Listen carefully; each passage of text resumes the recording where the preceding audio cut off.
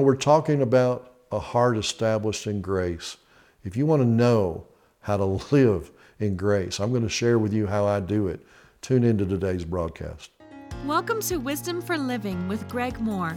Join with Greg as he shares truth from the Word of God that will help you grow in wisdom and successfully navigate a balanced life with family, marriage, finances, and relationships. And now, here's Greg. Hey, I want to say a big hello to you today on this day's broadcast of Wisdom for Living. Man, it's just great to have you with us. It's great that you've taken the time to invest in yourself and learn about the Word of God, learn about the good things that God has for you. We're committed to help you to grow in wisdom. We're committed to help you to grow in Christ-likeness and maturity. And we're committed to help you to grow in God's grace. And that's what we've been talking about in this week's broadcast. We've been talking about a heart that's established in grace. And that's our desire. That's God's desire. It's not just that you understand grace from a cerebral or logical or mental level, but that it really become part of your heart. And we've been sharing principles that I believe are just going to be life transformational for you, because they've been that way for me. They've been that way for my wife and so many people that we've ministered to. So I want to tell you a funny. This is called a country beauty contest. My grandpa, and a couple of other funnies. My grandpa heard that most automobile accidents happen within 25 miles from home, so he moved. My hometown is an ugly little town. We had a beauty contest last year and nobody won. That's what. After a jailbreak last night, the sheriff yelled at his deputy, "How could you let the prisoner escape? Didn't you hear me instruct you to guard all the exits?" The deputy replied, "Yes, sir, but he must have slipped through one of the entrances." Oh, that's funny. Praise God. So if you have your Bibles there, let's look at Hebrews chapter 13 again in verse 9. This is a foundation for this series. It says, "Do not be carried about with various and strange doctrines, for it is good that the heart be established by grace."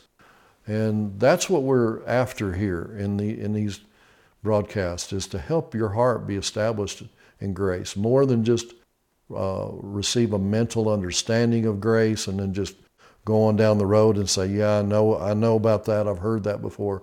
No, but here's my question to you. Is your heart established in grace? Is this something that you live by? Is this the way you live? Does your understanding of grace cause you to be more gracious with people? And the bottom line, guys, is we need to be manifesting Jesus to a lost and dying world. People cannot hear what we're saying many times for the way we're treating other people, for what we're doing, the way we're condescending to people and not valuing people. Listen, whatever platform of influence that God has given you, and I'm speaking to a business person right now, God's given you a platform of influence in that business, but He's brought people into your stewardship. He's brought people into your care. How are you stewarding those people? How are you managing those people? How are you imparting to those people? You don't even have to preach the Word to them if you live the Word before them. And how are you going to do that if your heart's not established in grace? And so I encourage you, go back and to my website on gregmoore.com, and you can check out the last couple broadcasts of grace, and so you can pick up where we are today if you missed those. And if you haven't, maybe you want to go back and watch them again, because this is powerful. This is powerful. These are powerful principles that will help you manifest Jesus. In fact, the context for Hebrews 13:9 is Hebrews 13:8. It says in verse 9, he said, don't be carried away with strange doctrines, but it's good that the heart be established by grace. But then verse 8 says, Jesus Christ is the same yesterday, today, and forever. If you want to learn how to walk in grace, my brother and sister, watch Jesus. And he didn't just walk in grace, he walked in grace and truth. And I shared in yesterday's broadcast about the woman that was caught in adultery. That the Pharisees brought her. They only brought her. They didn't bring the person that she was caught in adultery with, so it must have been one of their buddies that they put up to seducing her, and then they brought her to condemn her. They were doing that to test Jesus. And he was faced with a dilemma of whether to whether to follow the law or whether to allow mercy to rule and reign without breaking the law. And so the way he dealt with that, Jesus, who was full of grace and truth, the way he dealt with that was that he asked the question, where are your accusers of yours? He told them, those of you without sin, cast the first stone at her. So what he was doing was bringing them under the microscope of the law, which if you realize what the law requires, it's impossible for any of us to live perfectly under the law in our own strength. And the Pharisees couldn't do it. And so he said, look, if any of you are without sin, you go ahead and cast the first stone at her. And of course they weren't. And so then he asked the woman, he said, where are those accusers of yours? Has none condemned you? And Satan is the accuser of the brethren, not Jesus. And she said, no one, Lord. And Jesus said, neither do I condemn you. Go and sin no more. So here's a great example of grace and truth, the balance of grace and truth. Jesus forgave her sins, but then he gave her power to go and sin no more. And that's the wonder of grace. That's the miracle of God's grace. He doesn't just ask us to do something from his word. He gives us the power to do it. Whenever he gives you a command, or he gives you an assignment, or he tells you to do something, like some of the examples I've shared about overcoming evil with good, with your sandpaper person, then he's going to give you the ability to do that. He's going to give you, his grace is his enabling ability to do what you can't do on your own. And if you'll depend on him and trust him, God will help you to do that. And so Jesus is not confused about this issue of grace. And there's a lot of people today that are confused about it. They think grace is a license to sin. It's not at all. Grace is the power to overcome sin. And Jesus is full of grace and truth. And of his fullness, John 1:16 and 17, of his fullness we have all received when we received Jesus, grace for grace. The law was given through Moses, but grace and truth through Jesus Christ. So notice that the revelation of truth is associated with grace, but not the law. The revelation of the truth is associated with grace, but not the law. And we gave you an example of that with the woman, caught in adultery. Grace doesn't help you be less holy; it causes you to be more holy. And our hearts established in grace also means that we look at and we value the truth. We don't devalue the truth. We value the truth, and it's living by and depending on what he has done, though, not what I'm doing. And Jesus said that he came into the world not to condemn the world, John 3:17, but that the world through him might be saved. And so, my brother and sister, I'm telling you, You have the ability to manifest Jesus in a dark world. And, the disciples, James and John, in Luke 9, 54 and 50 through 56, and when his disciples, James and John, saw that the Samaritans wouldn't let them come into their area, he said, you want us to command fire to come down from heaven and consume them, just like Elijah did? But Jesus turned and rebuked them. He didn't rebuke the Samaritans that rejected him. He rebuked his own disciples who were trying to use the Old Testament to call fire down on people. He said, you don't know what manner of spirit you're of, for the Son of Man did not come to destroy men's lives, but to save them. Listen, guys, Jesus is the same yesterday, today, and forever.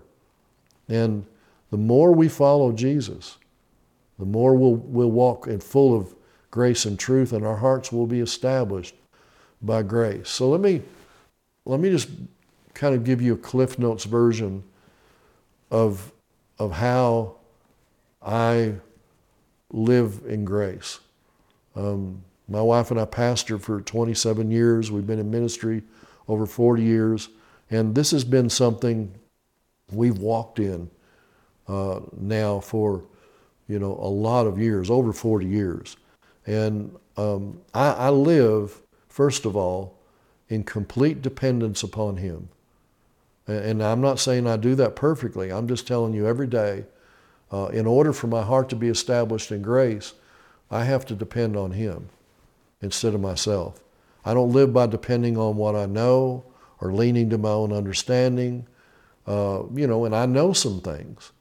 I know some verses in the Bible. But in order to help people, I've got to have God. You're going to have to show me what do people need. Too many times what happens is we get a little bit of knowledge, and then we take that and we blast people with that knowledge like a fire hose. And it doesn't help them at all. What we need to do is sprinkle people with truth. Listen to the Lord. By His grace, He will show you what part of His Word that people need.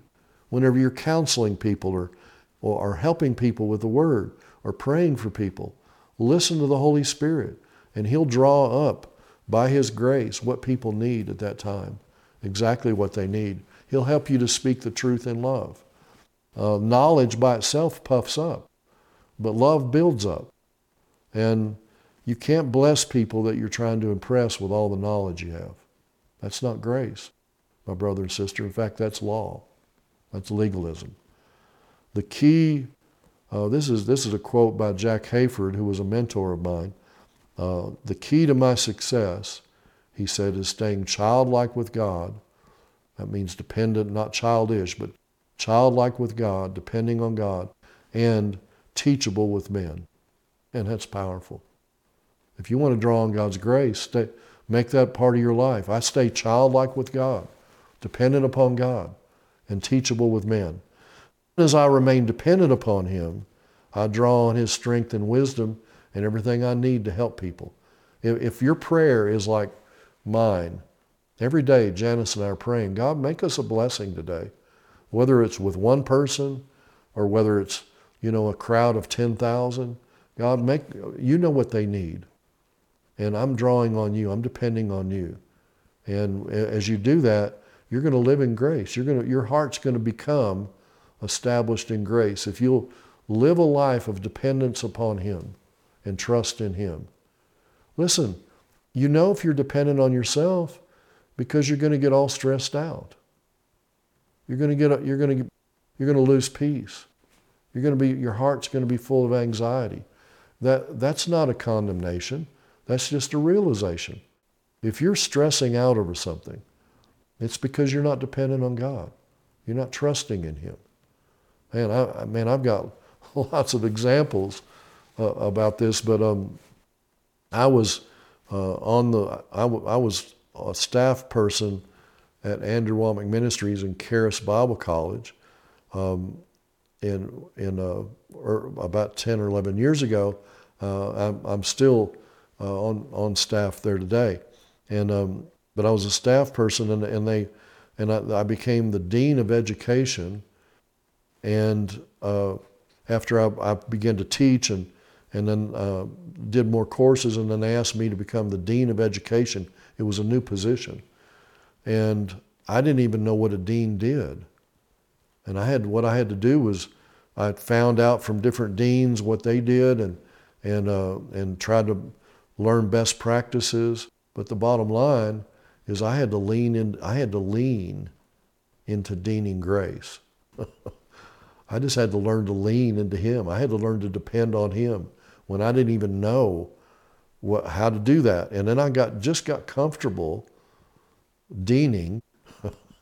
I just got comfortable with learning what a dean of education did. In fact, I started enjoying it because and that's what God taught me to do, is just lean into my grace, son, and I'll help you to do this.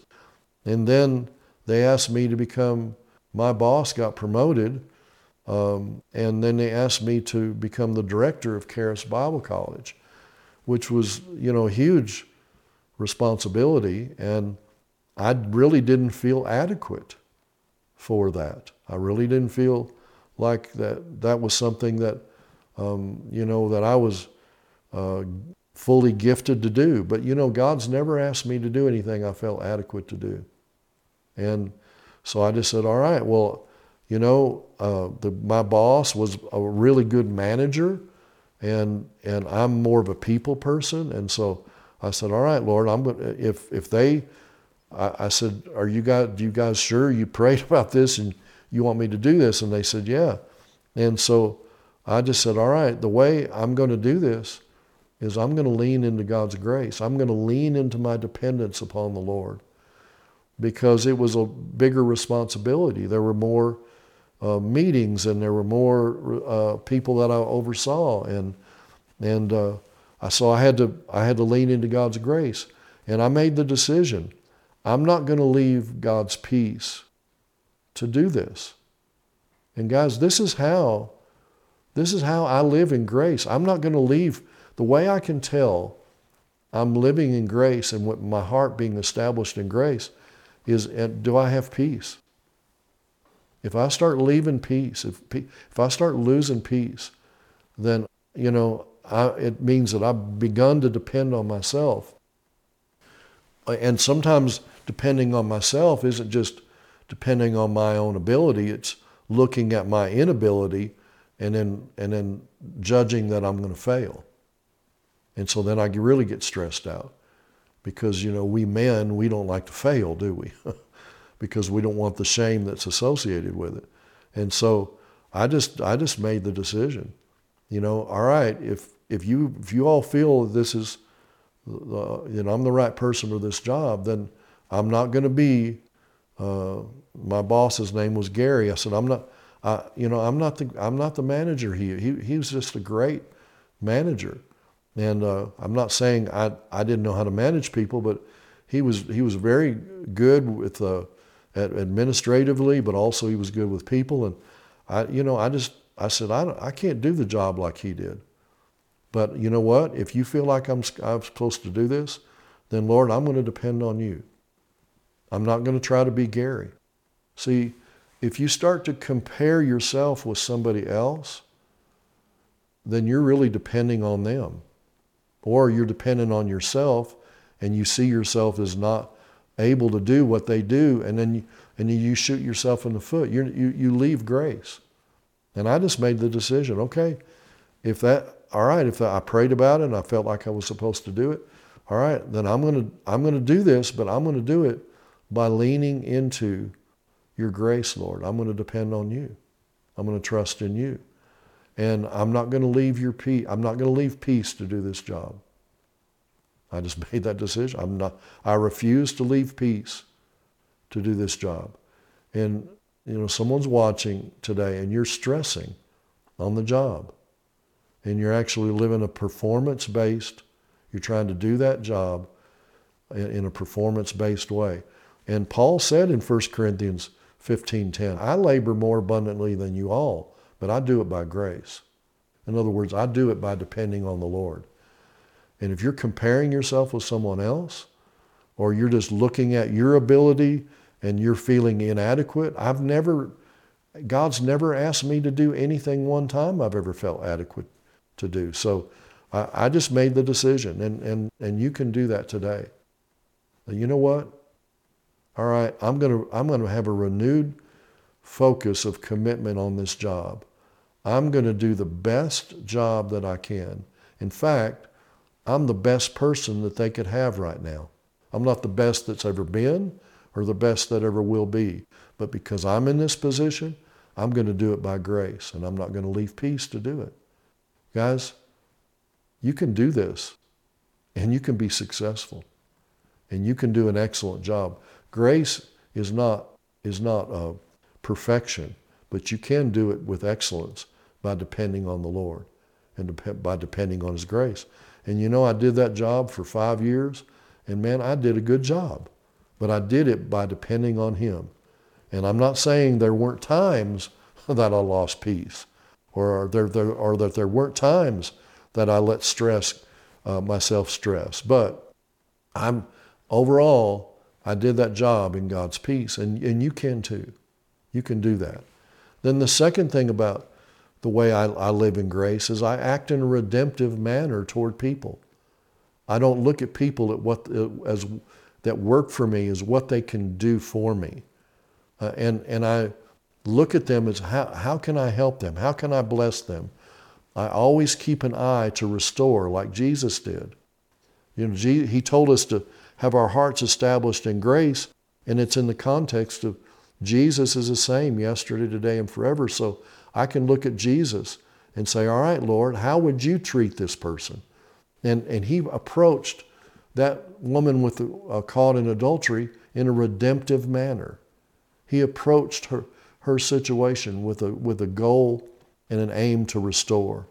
And we need to keep Jesus' mission our mission, you know. And His mission was to heal the brokenhearted and bring liberty to the captives and to heal those that are bruised and are broken in Luke chapter 4, 18 and 19. And I determined, guys, to help people, to use whatever position or platform God's given me to help people achieve their new creation potential, to see past their mistakes or their inabilities and to call forth and mine out the grace of God that's on the inside of them. And you have the ability to do this. If God has been gracious to you and helped you when you didn't feel that you were adequate, then you know what? You can impart that same grace to other people by approaching them in a redemptive manner. Jesus had a redemptive view toward the woman caught in adultery. You know, when you think about the story of the prodigal and the father in that story, he never gave up on his son, and even though his son rejected him, his younger son rejected him and went off and lived a lifestyle, you know, that was contrary to what his father wanted for him. The father always had an eye constantly scanning the horizon for the return of his son. He had a redemptive view, even though his son was living in sin. Listen, someone's watching, and you've got a prodigal. Don't give up on that prodigal. They may be living a terrible lifestyle, but listen, you first of all receive God's grace to have a redemptive view toward them and speak the word over them, that they're taught of the Lord and great is their peace. Isaiah 54:13 and that Proverbs 6:22, that when they roam, the word is going to lead them. When they sleep, the word is going to keep them. And when they awake, the word is going to speak to them. And then 1 Corinthians 3 verse 5, God sends laborers to every man, ministers to every man whereby they might believe.